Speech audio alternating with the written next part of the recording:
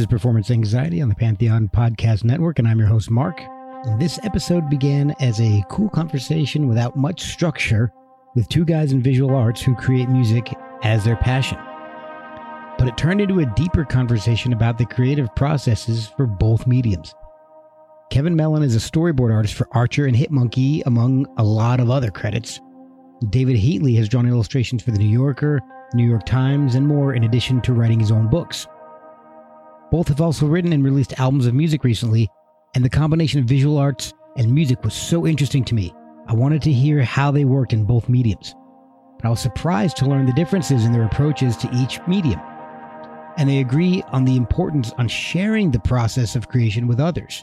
Seeing works in progress when they were young was a huge encouragement to them, and they both use each medium differently to work through their own issues. So check out this episode, check out kevinmellon.com and davidheatley.com to hear their music and see their art. Follow us at Performance ANX on social media. You can also support us with coffee at ko-fi.com/performanceanxiety. Merch is available at performanceanx.threadless.com. And now I hope you enjoy what became a talk about the creative process with Kevin Mellon and David Heatley on Performance Anxiety on the Pantheon Podcast Network.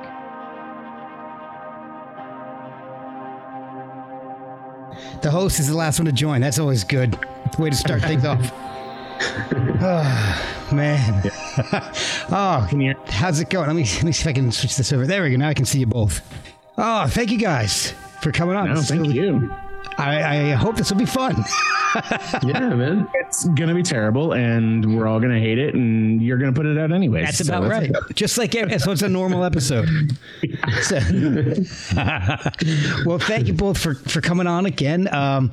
I imagine you two have been chatting just a little bit before I hopped on, so you've met each other and introduced each other, but I'll do it for the podcast. I've got Kevin Mellon, artist and musician for Archer, Hitmonkey, and your own music, and David Heatley, illustrator. You've been in The New Yorker, among other notable publications, and you also write and record your own music as well. So thank you guys for coming on. Yeah, no problem. Thank you. My pleasure. All right. So, and you both have new albums to discuss a little bit today, but we'll work our way into that because ever since I think I had you both on in fairly close proximity to each other, and it got me thinking about the relationship between music and visual arts. And David, when your PR guy, who's a friend of mine, Howard Wolfing, reached out and said, "Hey, David's got a new album coming out. Would you be interested in talking to him again?" It kind of reignited that thought. And I think when I do these types of shows, I like to have more than one person on so we can get an interesting conversation, because we do a deep dive the very first time you guys come on. So I'm like, I know exactly who I need to get up with to fill out this round table. Kevin is a perfect guy to talk about this with. So yeah, awesome. I was emailed Kevin a little bit this morning, and I was having a problem with this because for days I've been trying to come up with things to ask you guys. And all I can come up with is vague ideas and things that I want to know about, but I'm not finding the words to put them down into questions.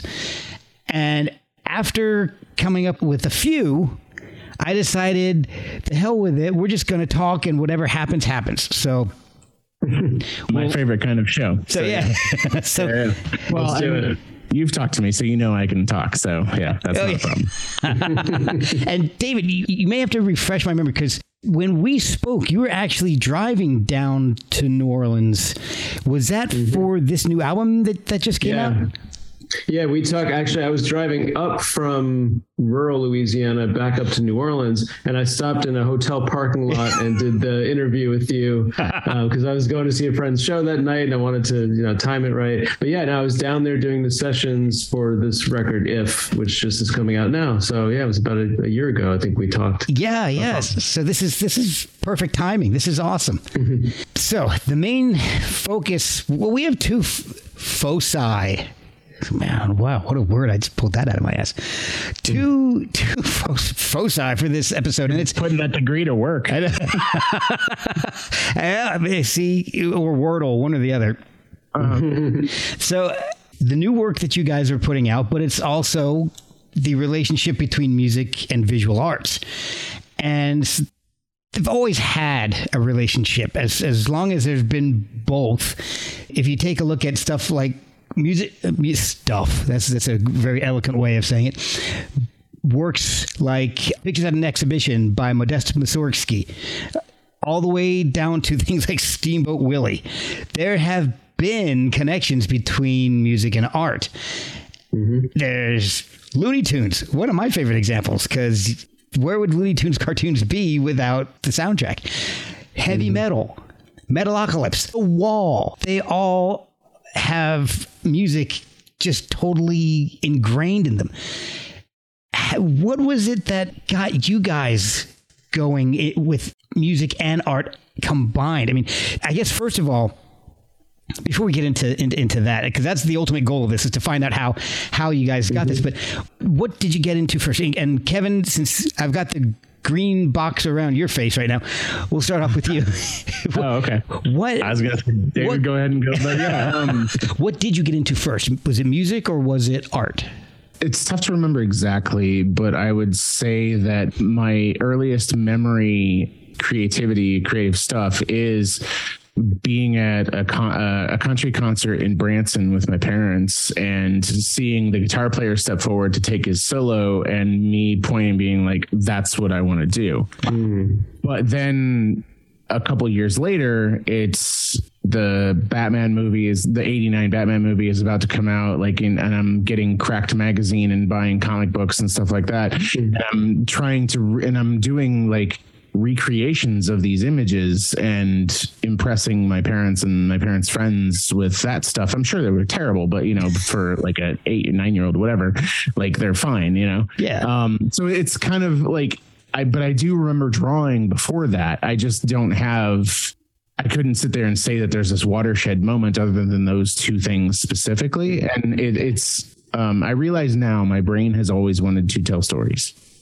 So for me, everything I do is a means to an end, as a means to that end. So I got good at drawing in order to draw stories better and to tell, I stopped this is a weird way to put it, but I stopped getting better at guitar once I figured out how to write songs. You know what I mean? I never became a shredder or anybody. I can't fucking tap to save my life, but I can play because I can play well enough to write, Yeah. And I can play well enough to guide other people, and the same thing with now as a director, it's I can sit there and I can hire artists that are way better than I am, but I can tell them how to fix their shit, so it's all a means to the end of how are we telling the story? And then what's the best, most efficient way to get there? And it's all storytelling to me. All of it is. Okay.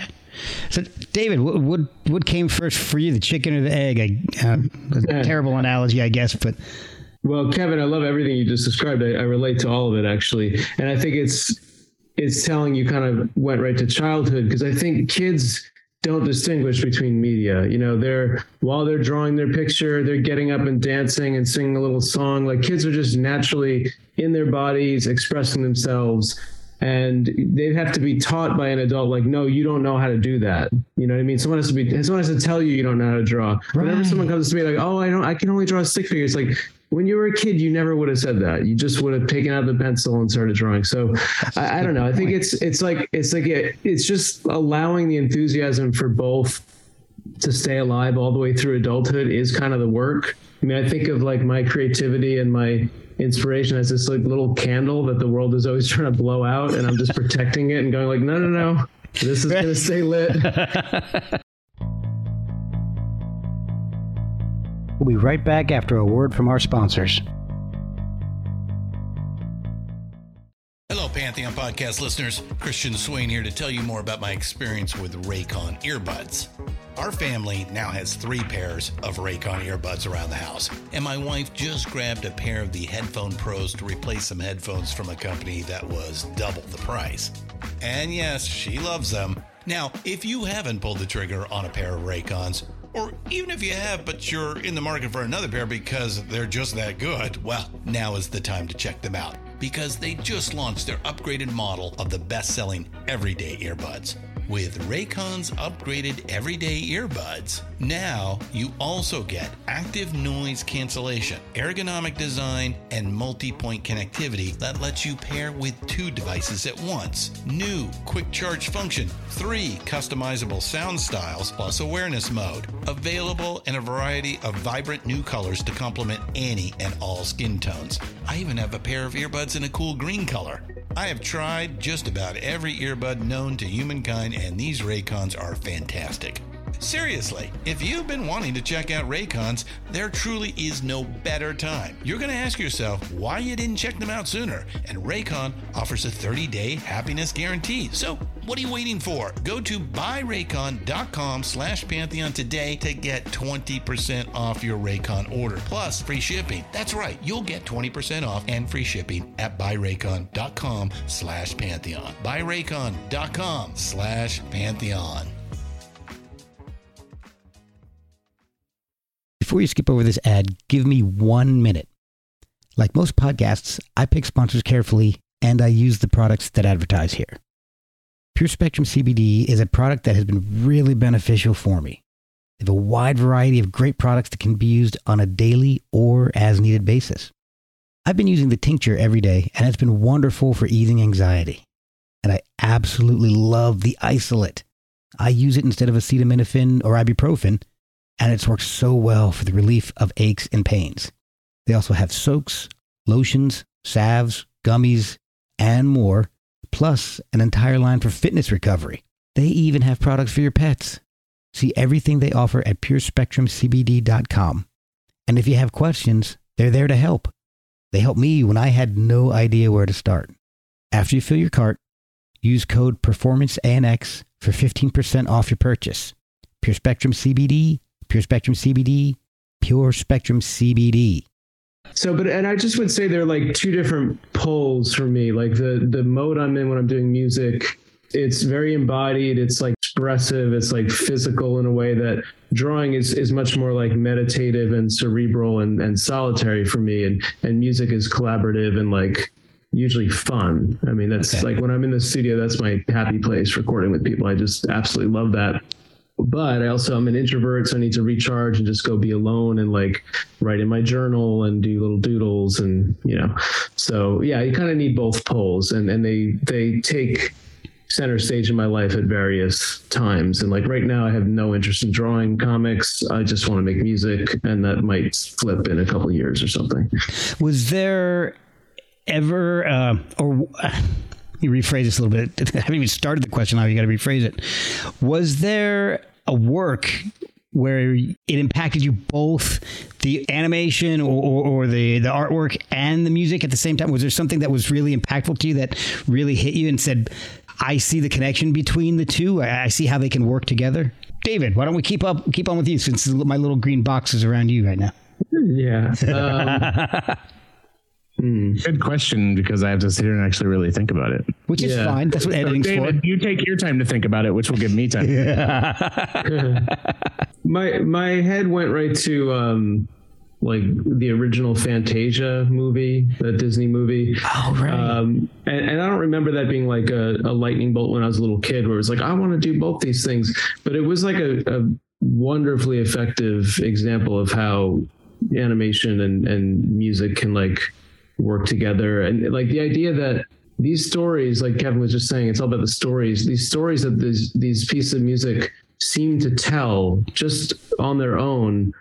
It seemed like the artist somehow knew exactly what that story was and illustrated it perfectly. So the idea of like, these plants in the forest and mushrooms, like doing little dances to the, I don't know if it was a Nutcracker Suite or something, or that like Night on Bald Mountain with that giant demon with those like little naked, people falling into hell. Like it just seemed like, wow, this was what the music was trying to communicate, and here they have illustrated it. And of course it was not that, but it just seemed inevitable or something that they pulled the story and made it visual in a way.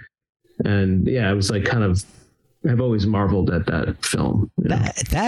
To be fair, I forgot about that film. So that may be the first one that I remember watching now that you mention it as well. I think this is going to be a weird thing, but it's kind of what popped into my brain. But the video for Aha's Take on Me. Yes. Oh, cool. I don't know that it's not a watershed moment, but my brain, when it goes back to, it's like, obviously growing up watching Disney films, that's just a marriage of music and art already.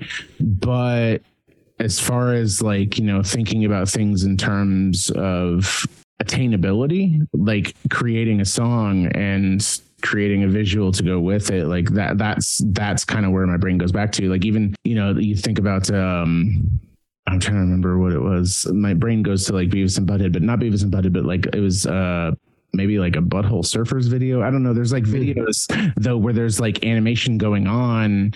Yeah. And like, anyways, since I don't have the specific reference, I won't belabor the point, but like for me, it was, again, like, to beat a dead horse, like going back, it's always all about like telling a story. But also I tend to view all of it as problem solving. So, it's very much like the thing that I always tell my artists that I hire, just all these storyboard artists and stuff like that. I tell them, I'm like, at every stage you are presented with problems. So even as a young kid, like you're presented with like, do you like this? Yes or no?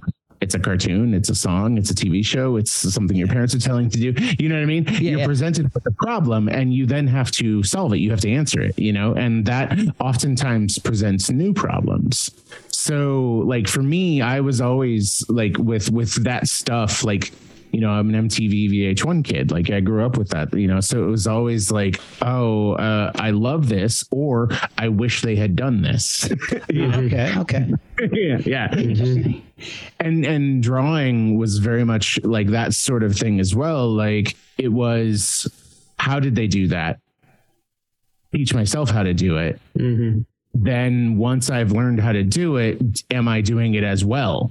Then get to that, so it's just a constant building block. Same thing with like, like even today, like I'm working on a new album and stuff like that. So it's like, I recorded like a whole good takes of guitar tracks this morning, went back to it right before this and was like, these are not good enough. Redid them all in less time than it took me to do them this morning.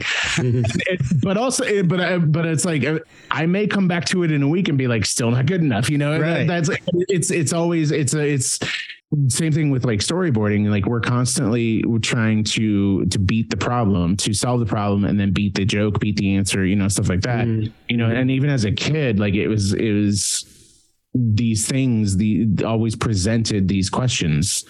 In my mind anyways, because in my mind, it wasn't a matter of like, I remember being a big fan of like Anne McCaffrey's Dragon Riders of Pern books as a kid, so it wasn't a matter of like, that was the be all end all. It was this is the jumping off point for my imagination to keep going and doing other things. Okay. So that's, it was for me anyways. I know this is a rambling long answer that may not seem like a question, but the answer to what we're this part of it for me anyways is I was always trying to solve the problem, but maybe in a different medium than the problem was initially presented. Okay.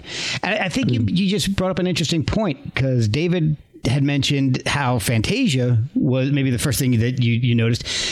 And then you were saying that you'd seen a bunch of the Disney movies, but it was the Aha video. So I think if sometimes in an art form like Disney's, the music is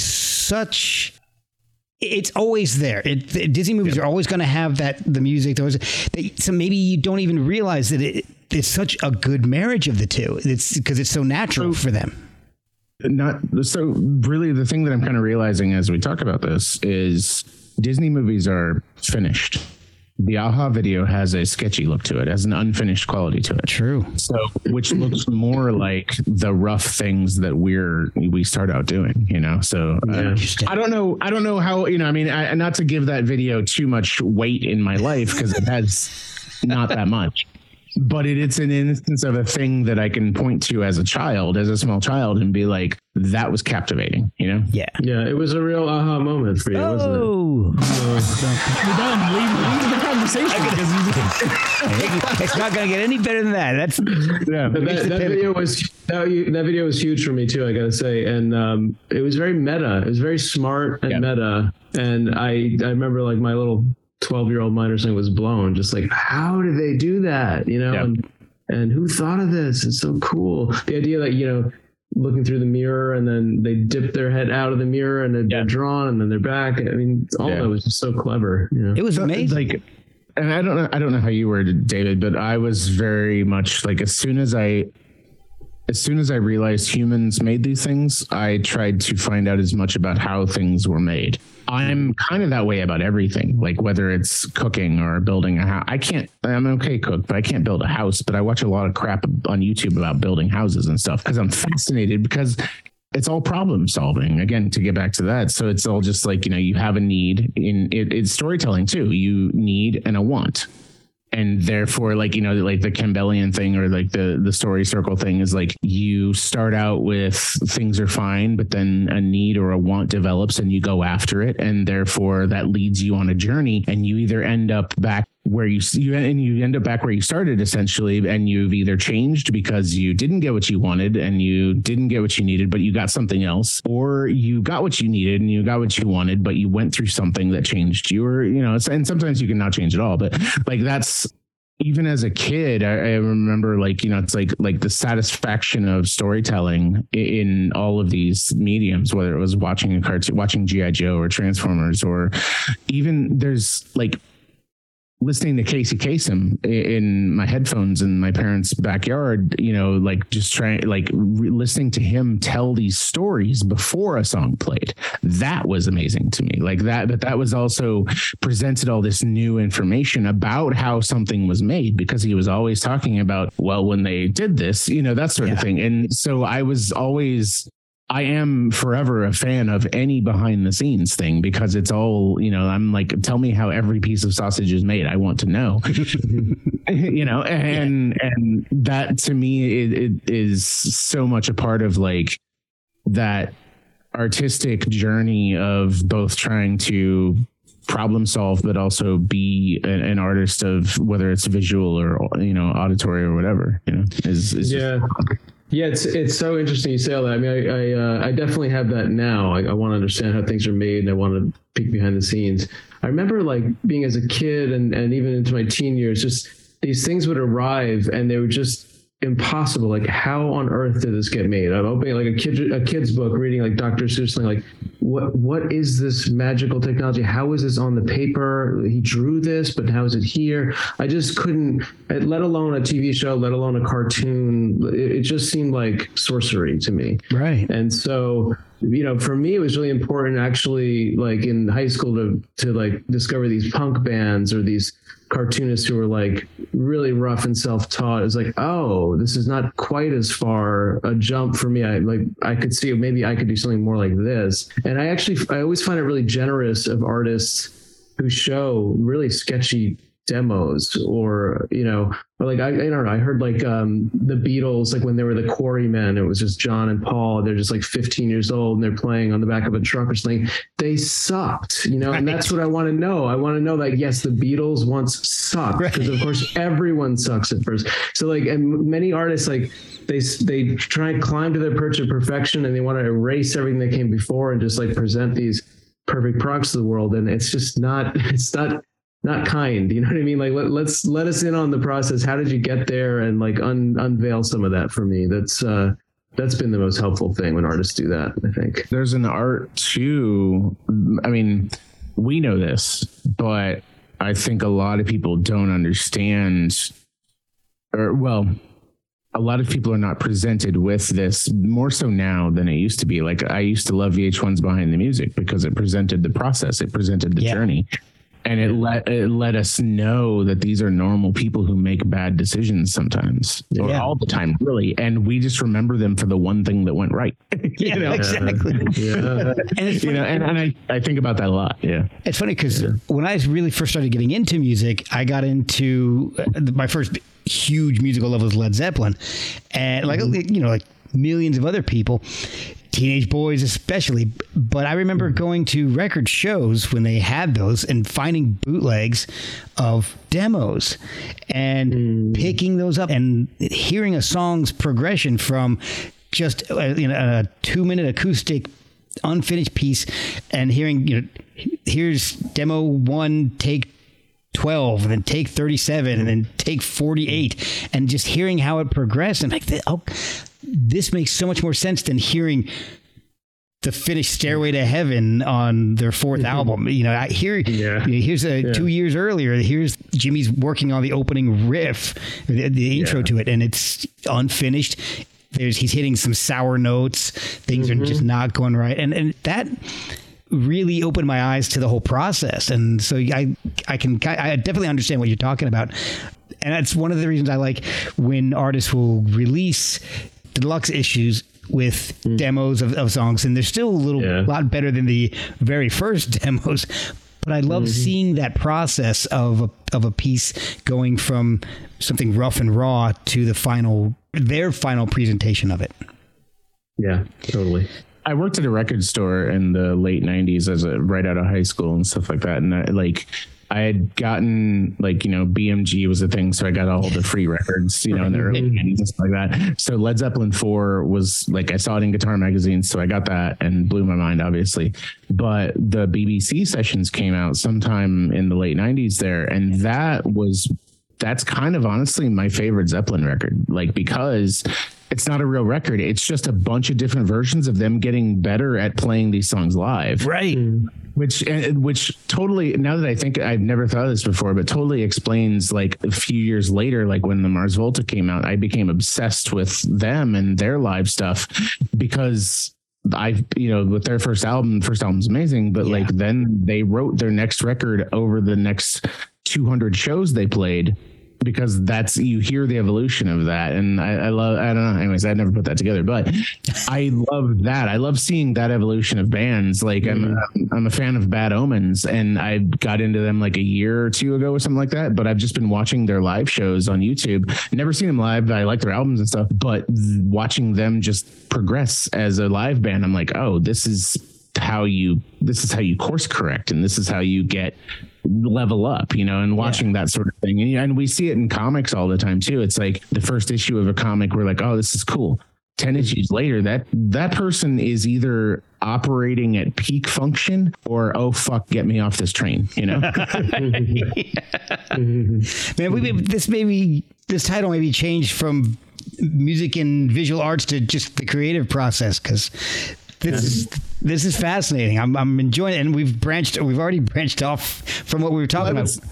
I was actually asking, David, I don't know if he can speak to this, but I was talking to him because you sent me that link to his album, and I was going through it, and it's an eclectic group of songs, but it has a through line and a voice that's consistent. And I was asking him if he produced it himself, and he kind of said no. David, you can speak to that stuff, but it seems like David is the through line, and I think that's interesting. That to me is when you can spot the thing that makes it, the glue, essentially. Oh, for sure. So, all right. So the next, in my notes, I have this as the next obvious question, but we've talked about so many things already that maybe it's not so obvious at this point. Has your illustrative work ever influenced your music, or vice versa? And whoever wants to jump in first is fine with me. But so have you ever drawn anything and that maybe struck a chord, pun completely intended, or written something and decided I need to draw something that goes with this? I'll say, when I was in high school, my band, it was a 2-person band. We're kind of like Ween or something. It's spoken word, weird stoner poetry. And we would play in the East Village in these open mics, and I would draw the flyers for that. And I think that's pretty common with bands. Someone in the band, draw us a flyer. Right. Or maybe you partner with an artist, but that was probably the first experience of okay, I'm going to try and get my quirky sensibility. Here's the same person who writes these quirky songs. This is the way I draw. And it did seem to match, and I drew our record cover. But I would say they did remain fairly separate for me for many years. And it really wasn't only until my last record, Life Our Own Way, where the single, I was like, I want to illustrate every frame of this animation myself. And I got really obsessive about it. I spent like 4 months. I drew frame by frame for like a 3.5 minute video. And that's a lot. It was a lot. And it was like this real obsessive labor of love. And I felt like that's the first thing I could point to where it was like, okay, that's really a perfect marriage of like my drawing and my art. I don't think I've ever done that. And I'm like 48 years old now. So it took quite a while. We'll be right back after a word from our sponsors. Yeah, they've been pretty separate pursuits on the whole for me. Honestly, very much the same as David. Like I was trying to think. I honestly, until you said the flyer thing, I wasn't going to even connect things for myself. But I did do all of the art. Like, so my first band in high school, it's like, you know, like I designed the logo, we made t-shirts, like, but it was all drawn by me. I drew every single flyer and stuff like that. Shot, like, you know, concepted out like in my sketchbooks, like what the cover art was going to be, and then shot it, like found a camera somehow, found the film, paid to get the film developed because that was that time, you know, that sort of thing. Yeah. Like did all the, and like, you know, it's like, and was working with I forget who it was. There was like some big like CD manufacturing company at the time that everybody did their stuff through, and it's like sending them examples of my handwriting as a 17-year-old, like, and just being like, can you find a font that matches this, you know? Wow. Whereas now which, you know, in 2016 when I put out my, like, I've been in bands and stuff, but I had never done a solo album. When I put out my first solo album, I was like, I asked somebody else to do the cover and they said no. So then I was like, well, fuck it, I guess it's just me again, you know? So I, you know, and then I did this lyric book and hand wrote everything and all that, you know, and that's still to the, like, even the stuff I'm putting out now, it's just like, you know, like the instrumental album I just put out like in January or whatever, like the painting is my girlfriend's kid did that on my iPad. And I was just like, that's kind of cool. I like that. I'm going to save that. And so then it ended up being the cover, but I'm sitting there doing all the handwriting and stuff, you know, it's like, I'm still, even though I got this like 6-year-old to do the cover for me, I'm still, man, but yeah. That's pretty good. Great, man. I love that. Yeah. It's pretty awesome. Being 6 years old and having a cover art credit. My next instrumental one, so I do this series of instrumental albums that are just solo guitar, weird ambient noise shit, whatever. You know, I'm very big fan of Robert Fripp and Frippertronics and stuff like that. Yeah. So it's in that alley, just mixed with more weirdness.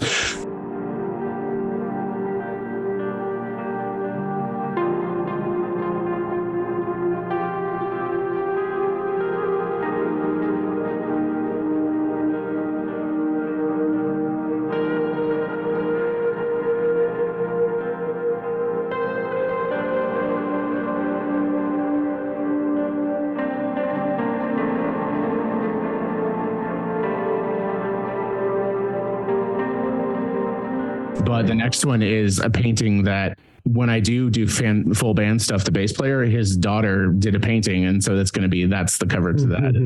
That is awesome. The first one, my friend does these kind of like drink and paint things. So she had done a couple of like paintings where she got drunk and did paintings. So that's what the first, so I was like, I like doing these, like where it's like, oh, I'm not doing them, but it's art. It's still connected to, and there's a story because it's like connected to me somehow, you know? Well, since the two of you up until recently have kept your music and your art separate, was there anybody that was visual artist that had influenced your music? Like I heard this, or I saw this art and it inspired me to write this song, or vice versa. You know, I heard this song and it made me want to illustrate a story to it, or something.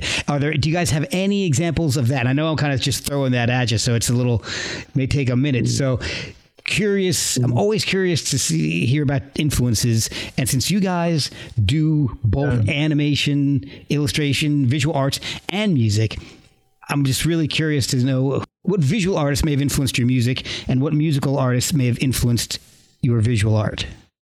Yeah.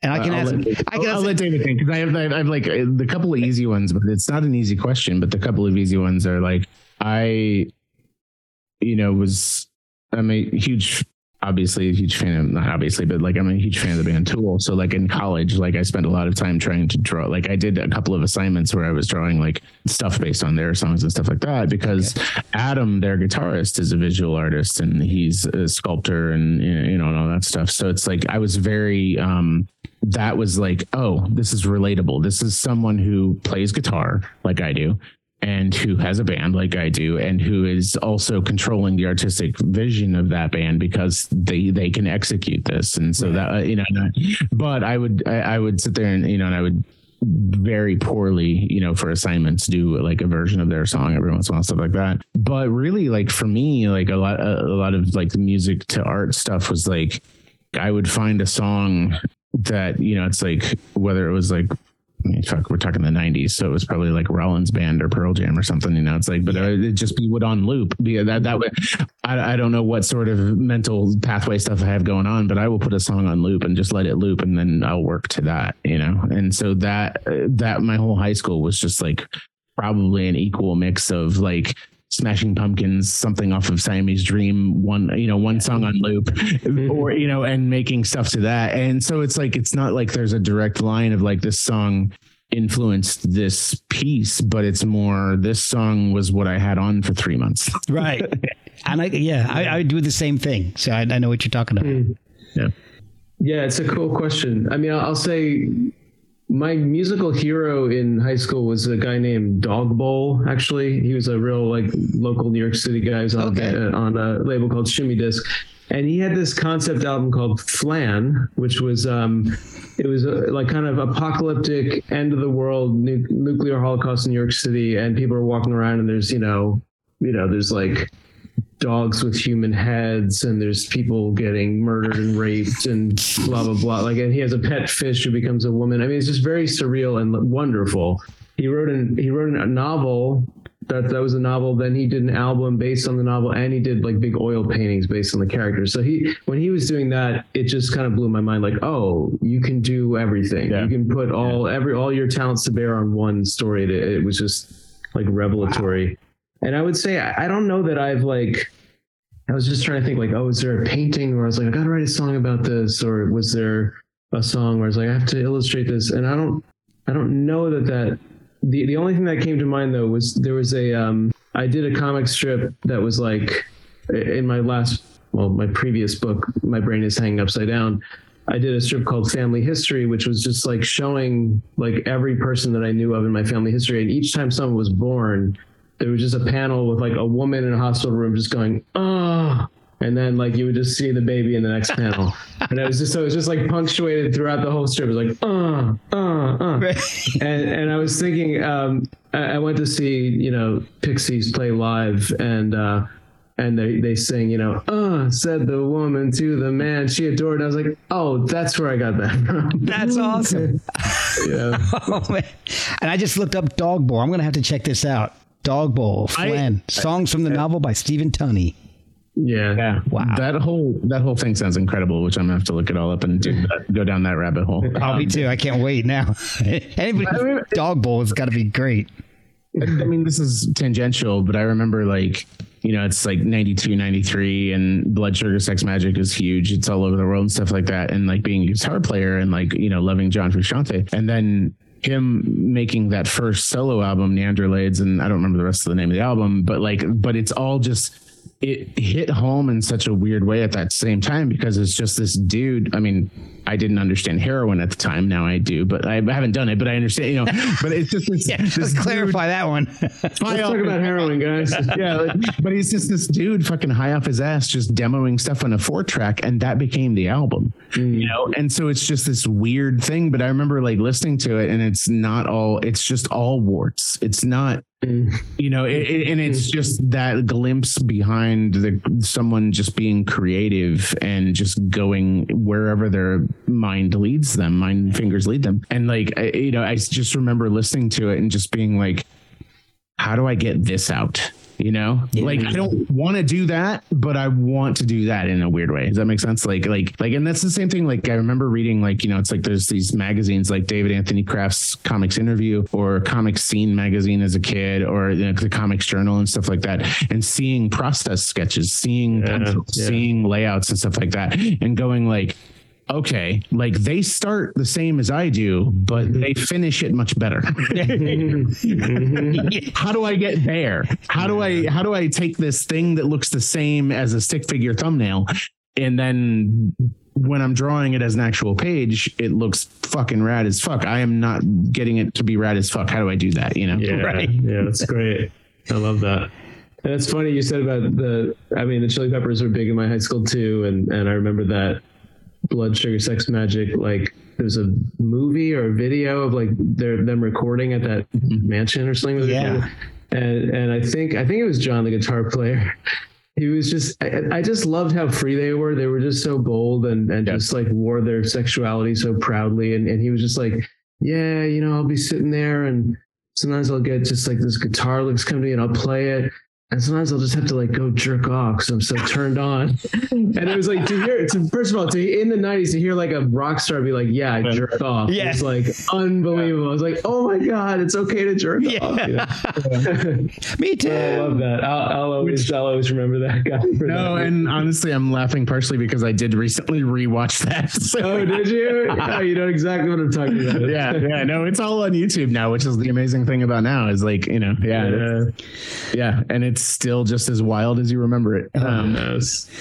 So a lot of artists, creative people, musicians, visual artists turn to their work to work out their issues, to work out problems that they've had in their personal lives. Do you guys turn to one medium first when you're trying to work something out? Is it artwork, or is it music, or is it a combination? Does it depend on the problem or the issue? I'm throwing some. I'm sorry. I kind of feel like I should have sent you these questions first. No, you're fine. No, but I only came up with them last minute. So no, you can edit the air out. For me, it's music. I don't know about you, David, but for me, like everything emotional in the moment is music, and then everything considered, and because drawing takes more time than music. So That's a good point. Yeah, I would agree with that. Music's very in the moment expressive. I mean, I would say the process of writing a song can be a similar kind of considered energy for me. Yep. But I would say like my last book is called Qualification, and what I'm working on trying to adapt that to an animated TV series now. But the premise of it was like I grew up in this like really culty kind of 12-step family where the 12 steps were shoved down my throat all the time. It was like, oh, you're an addict, you're a debtor, you're this, you're that. Wow. And I wound up, by the time I turned 30, and I always just refused it. I was like, I want nothing to do with this world. This shit's crazy. When I was 30, I was like really vulnerable. I was kind of out of work, not just out of sorts. And like just the impending fatherhood was fucking me up. And I was very vulnerable. And I was just like, all right, I'll try these programs. And I wound up getting sucked in and going for like 6 years. I went to like 7 different programs. I kind of got addicted to going to these 12-step programs. So this memoir I wrote is about what I found there, what that journey was for me, when I finally left, what was that about?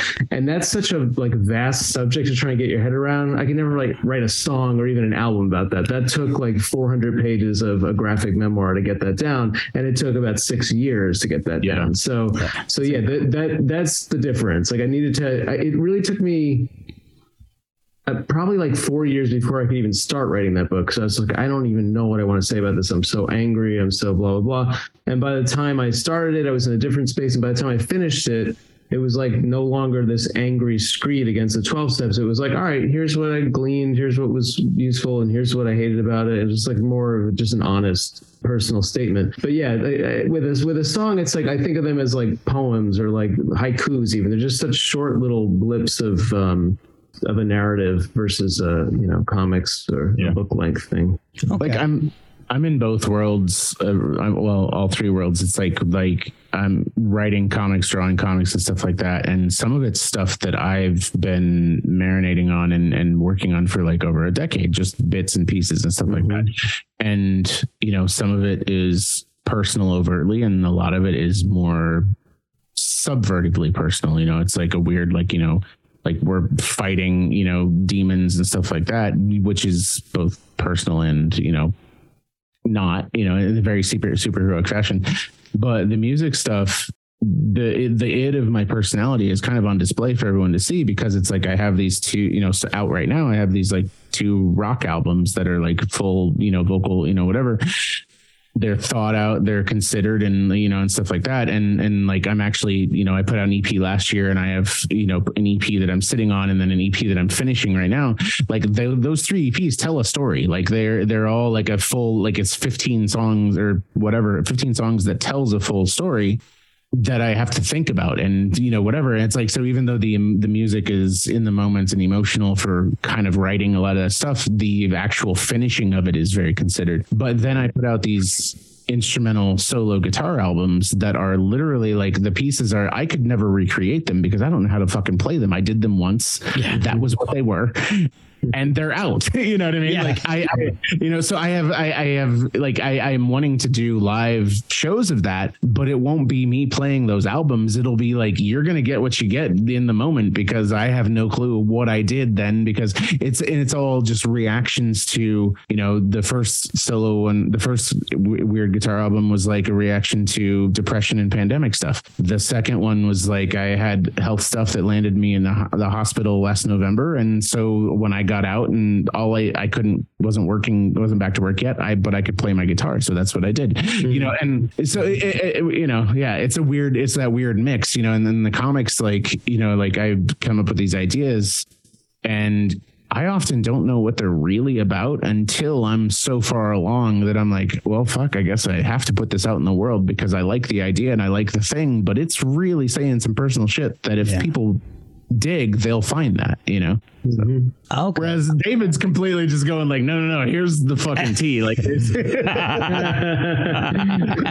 so do you guys think that your music would make a good soundtrack to your art? Do you think they complement each other pretty well? I know, David, you've actually done that. Not your newest album, but your previous one that you'd mentioned. Yeah. I guess I'm talking more general. I mean, do you think that your music matches up with your art? I don't even know in what sense. I don't personally. No, me neither. Not this album. Yeah, it's because as an illustrator, I'm such a quirky.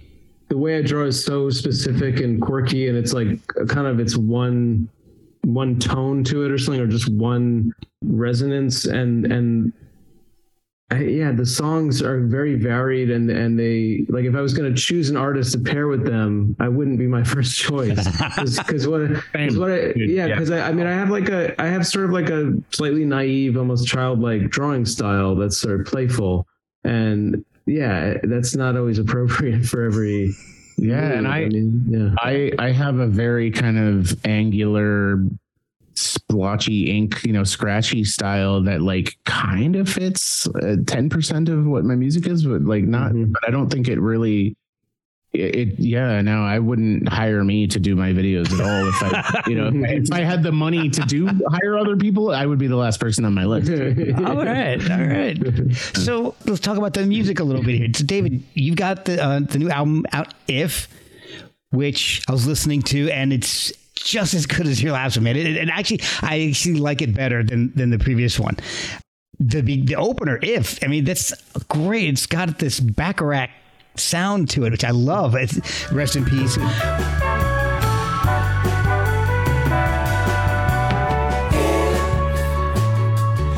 hadn't kissed me, and you were so lovely, and if I hadn't been so lonely, and I didn't want so badly someone to Then you go right into Mess, which is awesome. It's much heavier.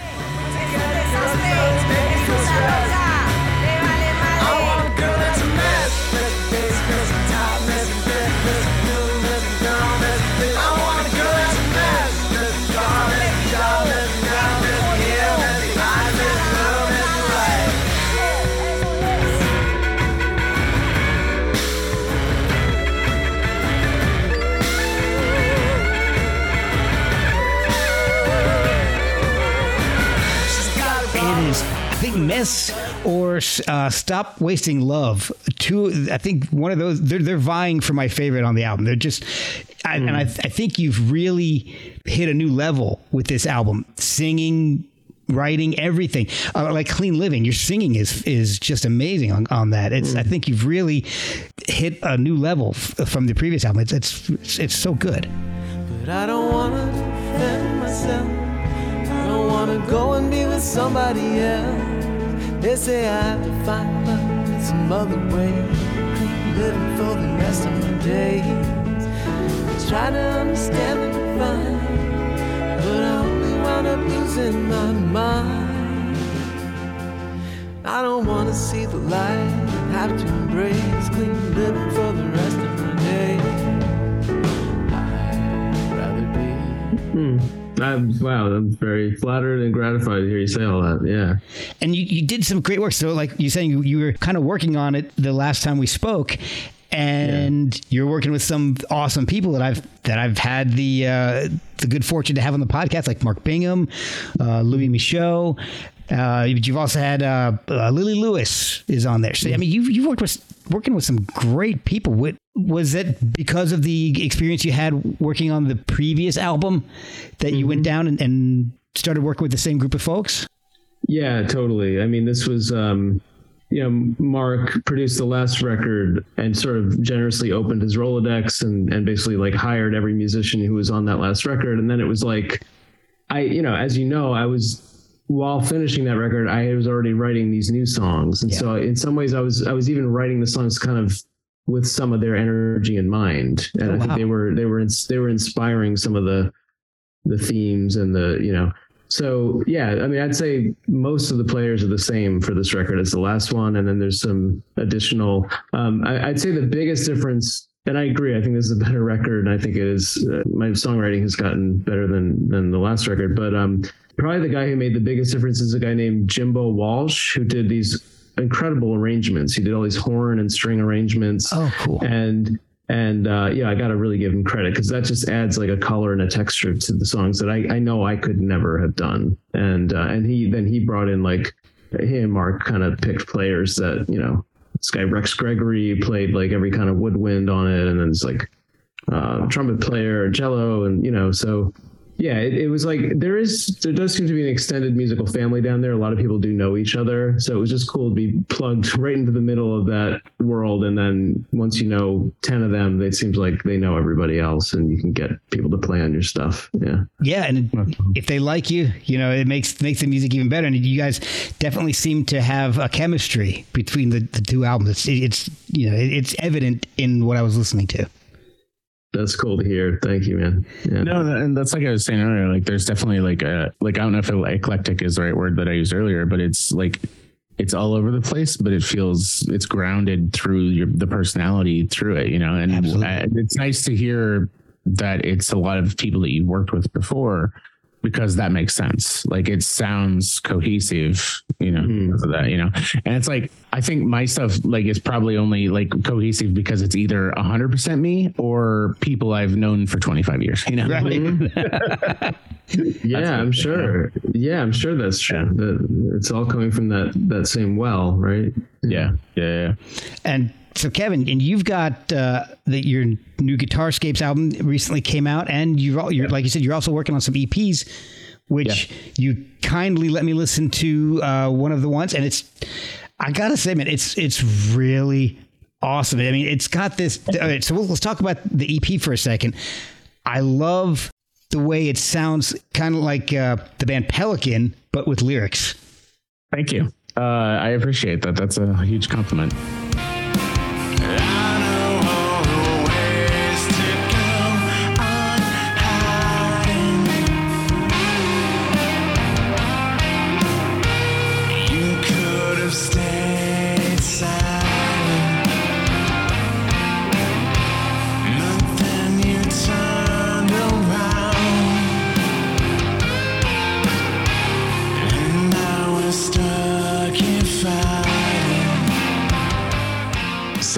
that one is, so my first EP was all me, but then my buddy Sam mixed it and then, had it mastered it and stuff like that. This one, the one I sent you, is 99.9% me. There's one, I don't do a lot of guitar solos, but there's one guitar solo that's played by my buddy Dave, but the rest of it is me. Oh, awesome.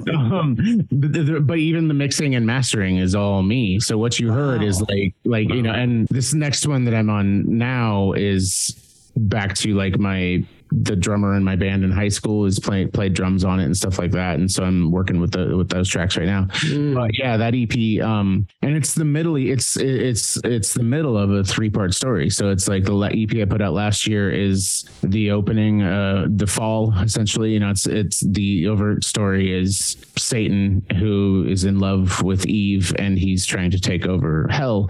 But what it's really about is me, and even in my 40s, like still having and being agnostic, like still having a crisis of faith, and still like, whether it's a crisis of faith of like overt spirituality or just a crisis of faith of like, do I want to keep in doing what I'm doing? It's dealing with all that, and it was like, and the second EP is furthering in that story of like, well, it's Satan and Eve deciding to go to war with heaven, but it's me like deciding these internal battles and stuff like that. And then, so that, and then the third EP that I have finished writing, but I'm retracking and doing all the good versions right now, which I'm sure David I'm dealing with demoitis right now, where I've lived with these demos for a year. So now I'm retracking things. And while the retracking sounds better, I fucking hate all of it. Oh, no. Because it's better, but it's not what I've been listening to for the last, 6 months. So I get it. Anyway, it can be torturous. Yes. Yeah. But that is finishing that story and finishing that story because it became a story throughout the process of making all this stuff. It's also like I've made a decision to write about stuff personally that I never thought I would say, but I'm writing about it in the voice of these characters. Does that make sense? Mm-hmm. Oh yeah, absolutely. So even though it's these characters talking about this stuff, it's very much me dealing with stuff that if the people who I was talking about knew, they would be like, fuck. And that's a different place for me. I haven't really kind of been there before. So but I'm trying to figure it out. So that's that EP. And the only reason it's not out yet is because I've delayed putting it out to kind of figure out releasing it in a way that makes more sense, and just kind of, I gave myself a deadline of getting all those 3 EPs done and out last year, and that didn't happen. So it's just like, okay, make it good, and then make it as good as I can within my limits, because I'm limited as fuck. So it's like, make it as good as I can and then put it out and make sure it makes sense. And also it's giving me time to like figure out like, okay, like how do I shoot videos for this stuff? How do I make content? How do I, whatever, all the bullshit that we have to do now as far as like posting on TikTok, posting on Twitter and all that stuff, so yeah. And the thing is though, and I don't know how much you write, David, I assume probably a lot. I've got the next 2 albums written. So that's not even like the EP, those 3, like the EP that hasn't come out, the EP that I'm working on now, but the next 2 years worth of shit's already written. I just have to, it's done. Like, wow. Yeah, I have my next record written too. Yeah. It's funny you said about trilogy too, because I really relate to that. I guess there's linked to the number 3 for sure. Yeah. But I feel like my first solo record, Life Our Own Way, was kind of my almost like honoring all the musical influences, and it was 15 songs and they're all very different, and just kind of trying to smartly like analyze what makes a good song and write my own version of that or something. Yeah.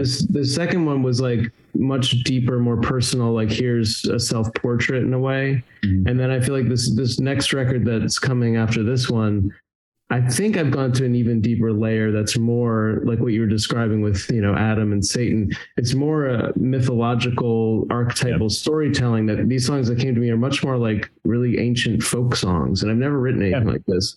So I'm kind of excited. I'm kind of excited about this like triptych of like going, deeper layers down into the earth. And I'm really pleased with the way these songs came to me, because they don't feel so personal to me, and they but they feel deeper somehow, and they feel like they're going to be maybe even more accessible to people for that reason. You know, it's an interesting place to be in, that spot of. It's interesting how I can see, Mark, why you wanted us to get together, because like we're very different but in very similar spaces. You know, and it's. I talking about the influences thing, I actually have the whiteboard behind me. There's one of the things at the bottom right above my shoulder here is a list of songs that I've written. One of them is a cover song, and then the rest is songs that I've written that sound like bands I was influenced by. Mm-hmm. So and I'm going to put out an EP at some point in the next year or so that's like just called Influences. So it's like, oh, cool. You know, yeah. And Mark, I think I sent you one of them as a cover of a Soundgarden song, but which I still haven't put out. I don't know why, but I need to put it out. But like, and then the rest, it's like, but it's not even, it doesn't sound like Soundgarden. It sounds like me. Exactly. But it's really good, man. You definitely need to put that out. Yeah, I do. You send it to David too. Yeah, please, man. Send me some stuff. Yeah, I'm happy to. But it's each of these things, like as to get back to kind of where we kind of started, like each of these things, I kind of give myself a problem to solve. So it's like for the album that is after these, the two that I was just talking about, like it's this stuff that is these songs that all bleed together. So it's this weird kind of like, for lack of a better term, it's like musically, it's thematically linked and operatic and stuff like that, in the sense that like I've some pieces I wrote 2 years ago and some pieces were written like last month, but like part of it is like it all bleeds together and it repeats parts and stuff like that. So like there's songs that like have similar recurring elements, which I've never intentionally done before, and it's just me kind of, and I don't know that anybody else would notice this, but it's me sitting there going like, okay, like I did this similar riff. Am I just rewriting that song, or is this a new thing and it becomes a new thing? And that's where I just take it to be like, okay, this is like this same kind of riff, but I'm playing a little bit faster and I like that. So let's see where that goes. So I make a new song out of it. Mm-hmm. And that's been an interesting thing to kind of dip into, because I'm a big fan of like the thematic rock opera thing. And I'm not that I can write fucking Quadrophenia or stuff like that. Like I'm not that good, but I like the idea of that's the story. Like that's the problem, is like, how do I make all this stuff fit together that is really, and David, I don't know how you are about this stuff, but like I often write songs in pairs. So I will write a song and then a week later I'll write another song, and they're very similar. And then I kind of just go with the one that's better. Wow. Whereas with this stuff, I am sitting there going like, okay, they both can work. They both can work because they're thematically similar. Does that make sense? That's really cool. No, I don't do that, but I love that idea. It's like writing a similar song and seeing which one's better. I see Dave's wheels turning. Yeah, it's not something I ever considered until, honestly, pandemic, because I couldn't go out. So I wasn't doing much and all that stuff, and my way of dealing with stuff was writing songs. So I wrote like 4 hours worth of shit. And I noticed over the process of doing that I would write something and then a week later write another thing, and they would feel similar. And then I would pursue the one. And then, so now it's just kind of even now as I go back and listen to that stuff and I cherry pick parts that I want to use or whatever, I actually intentionally like cherry picked stuff. I'm like, these two are similar pieces, but they can bookend a completely different idea, Nice. That's awesome. So with these new albums coming out, Kevin, hopefully we're going to get yours out soon. I'm gonna annoy you with, hey, when's that stuff coming out? I'm gonna send you emails all the time. But are you guys planning on doing any live shows to promote it, tours, or even just local shows, or are you guys pretty busy with illustrations, animations? Is it not possible? What's going on to help support and promote the albums? David, what have you got going on? I haven't played a live show in probably 6 years. And my last record was just a digital release, and I basically made some music videos and I called it a day. But I did actually just got invited through Howard, to just play a couple songs like on a TV station down in New Orleans. So that'll that'll be my first time like playing quote unquote live, like in the studio at least. And then I do feel like there's some kind of energy gathering in me to play more live. I don't have any plans, to be honest, but okay. I'm just kind of open to these intuitive thoughts I have, because they usually lead somewhere. And I find myself practicing my songs right now, so I kind of feel like there will be some opportunities over the next year. I'll let you know if and when they happen, but that's just a sense I have. I'm going to be playing a little bit more live. Oh, that'd be awesome. Kevin, what about you? You playing any? Yeah, I played some shows recently, pretty recently. I did a couple shows last year. I live in Atlanta and I'm from Kansas City. So I basically went back to Kansas City and just basically pulled my old bandmates out of their day jobs and made them play shows with me. Because it was just easier to grab friends rather than find strangers, and that sort of familiarity. And they are open. I am going to do more this year. They are open to doing that stuff. But I also, I realize that like, it's going to be, I have a much more malleable life than most other people in my life. So I can go do more things. It's like, I don't have any kids, stuff like that, so it's like, I'm that alone makes me infinitely more malleable than most other people as far as what they can do. So I am working on scheduling full band shows. Also, right before this, I'm doing a ton of research and doing deep dives into like, what can I do that's by myself? So it's like, can I take this laptop that I'm talking to you all on and make that like this, that's the band, and do stuff like that, and so I'm trying to figure all that out. And so the idea being like, like it's me and a guitar and a laptop and, which maybe would have been weird, even a couple of years ago, but is so the norm now for a lot of stuff. It really is. In fact, I'm going to throw a little plug out to a band that I've recently discovered, had on the podcast, and they do that in their live show. It's a band called Monsoon, and it's a duo, guitar and drums, and that's it. But they do a lot of triggers and things like that on computers, and it's a lot of vocal harmonies. Sienna Chandler harmonizes with herself with pre-recorded tracks that she triggers, but it sounds so amazing. You can tell she's playing live, but it just kind of fills the gaps, and it sounds so good.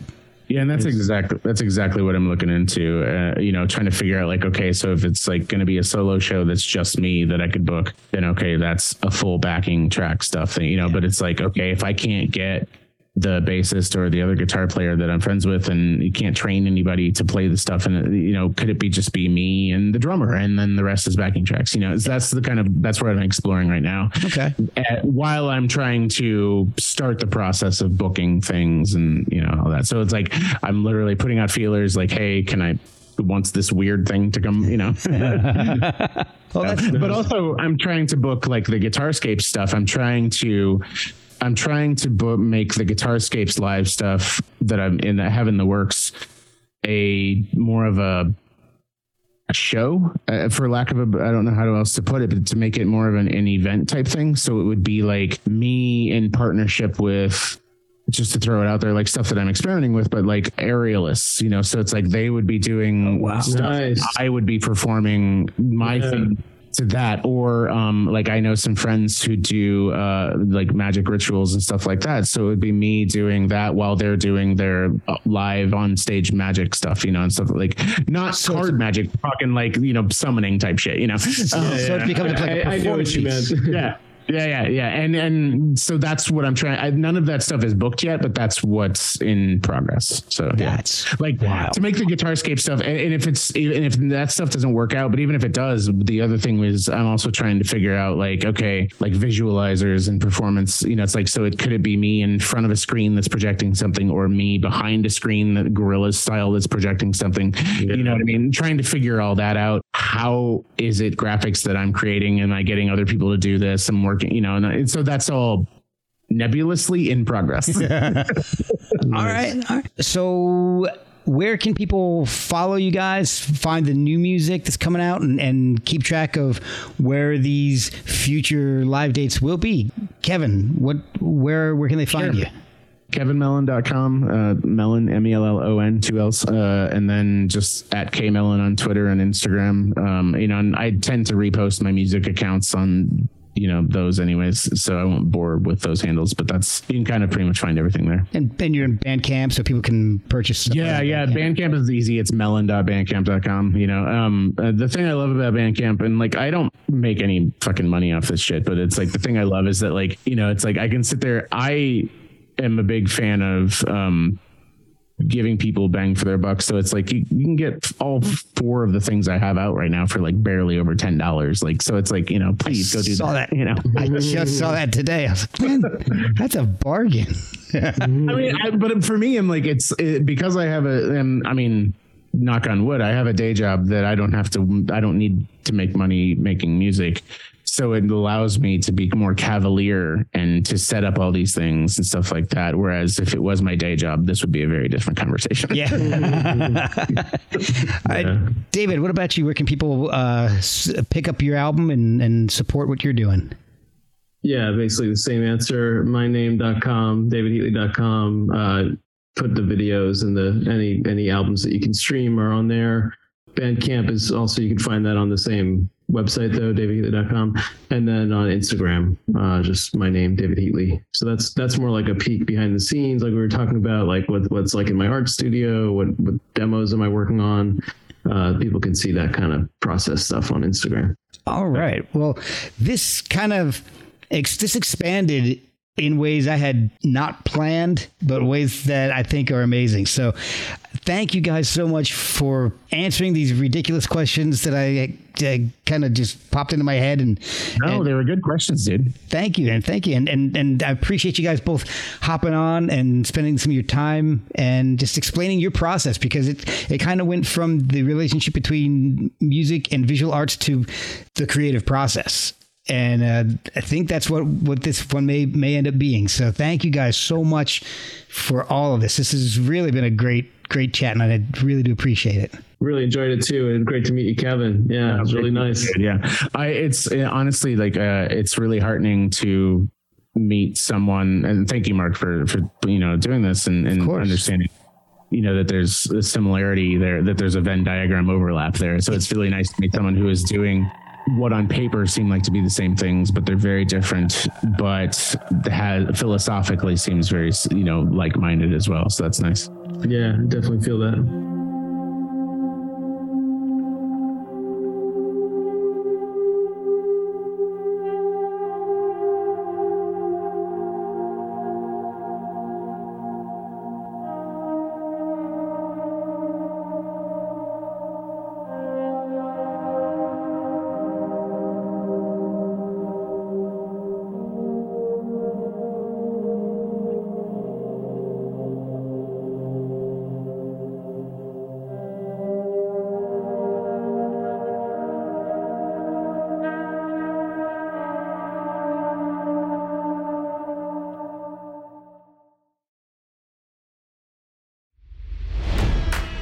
It's NFL draft season, and that means it's time to start thinking about fantasy football.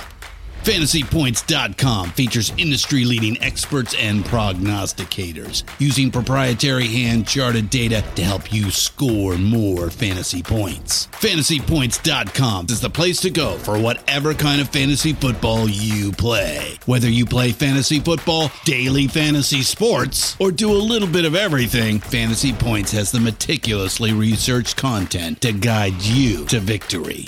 And why wait for the fall? Fantasy Points also covers the new spring football league, the UFL.